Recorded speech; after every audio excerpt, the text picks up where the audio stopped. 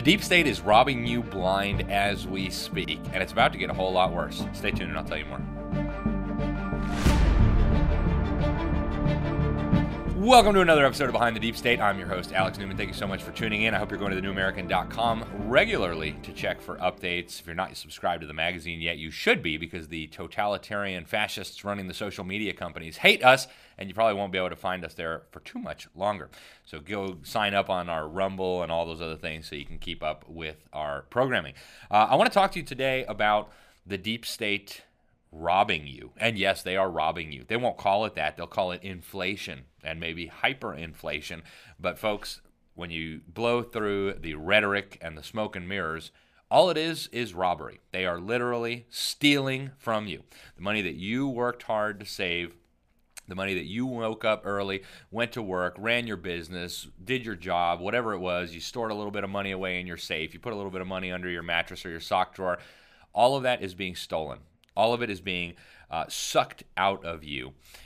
This is thievery. The money printing that has been going on for more than a century now is just accelerating. And it's going to lead to an absolute catastrophe.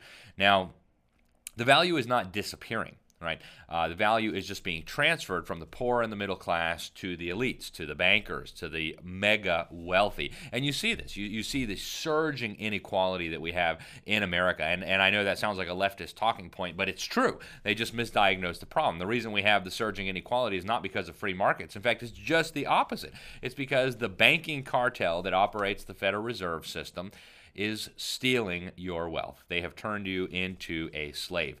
Now, let's start with the money printing. You know, they've been printing money forever. I mean, they've literally now sucked about 95 to 98% of the value out of a dollar from the time the Federal Reserve was born.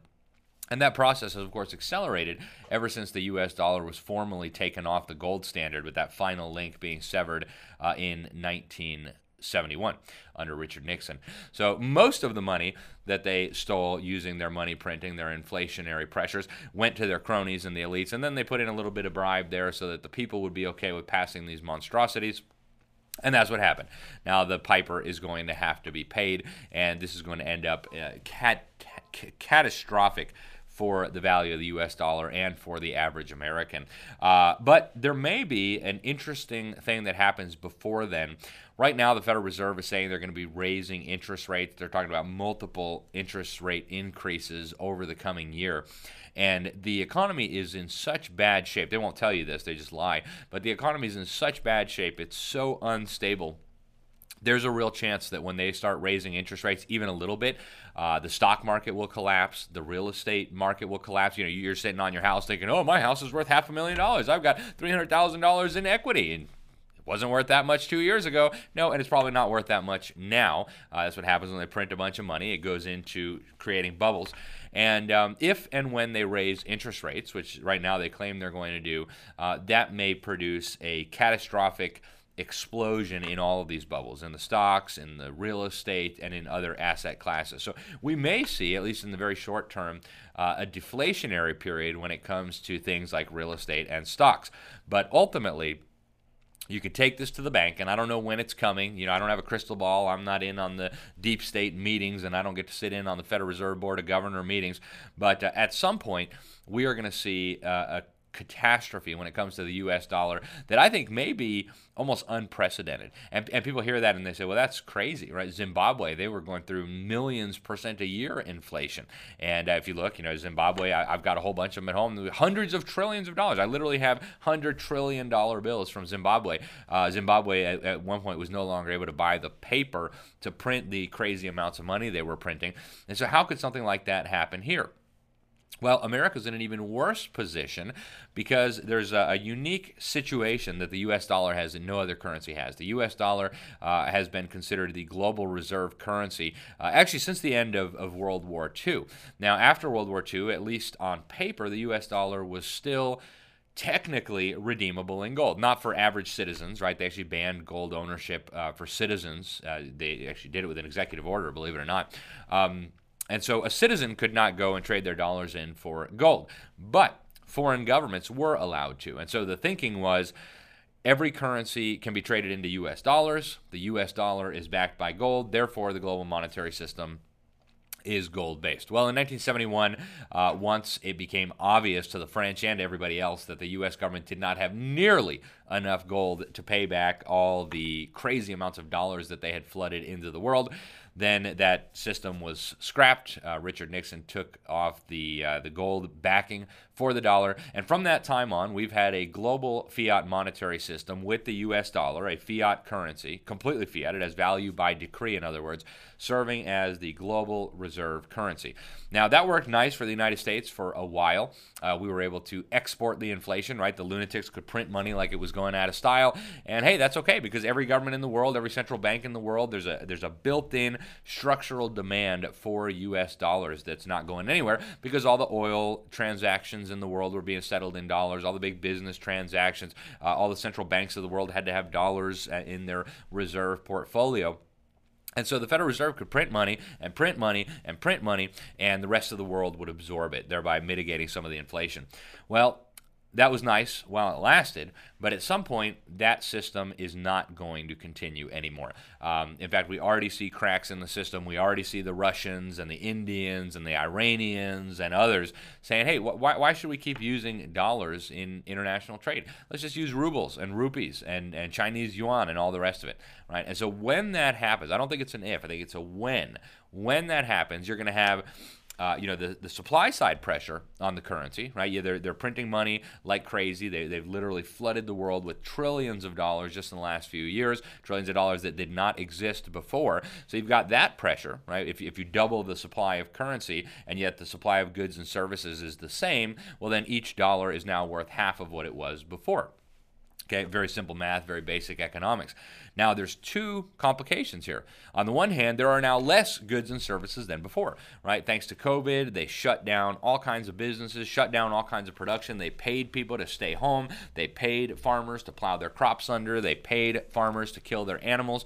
So not only is there not the same amount of goods and services as there was before, there are now less goods and services than there were before. There is also more U.S. dollars chasing that smaller amount of goods and services. So you've got that additional pressure. Then when you add in the other complication that the U.S. dollar has been the global reserve currency and that system will come to an end, well, what happens when foreign governments and foreign central banks say we're not going to be using the U.S. dollar anymore in international trade?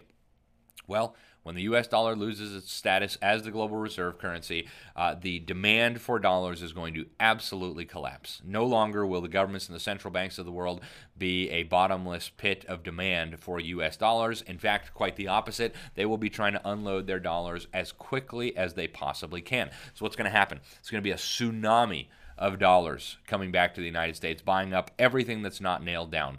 Real estate, farmland, stocks, businesses, assets of all kinds. What happens then?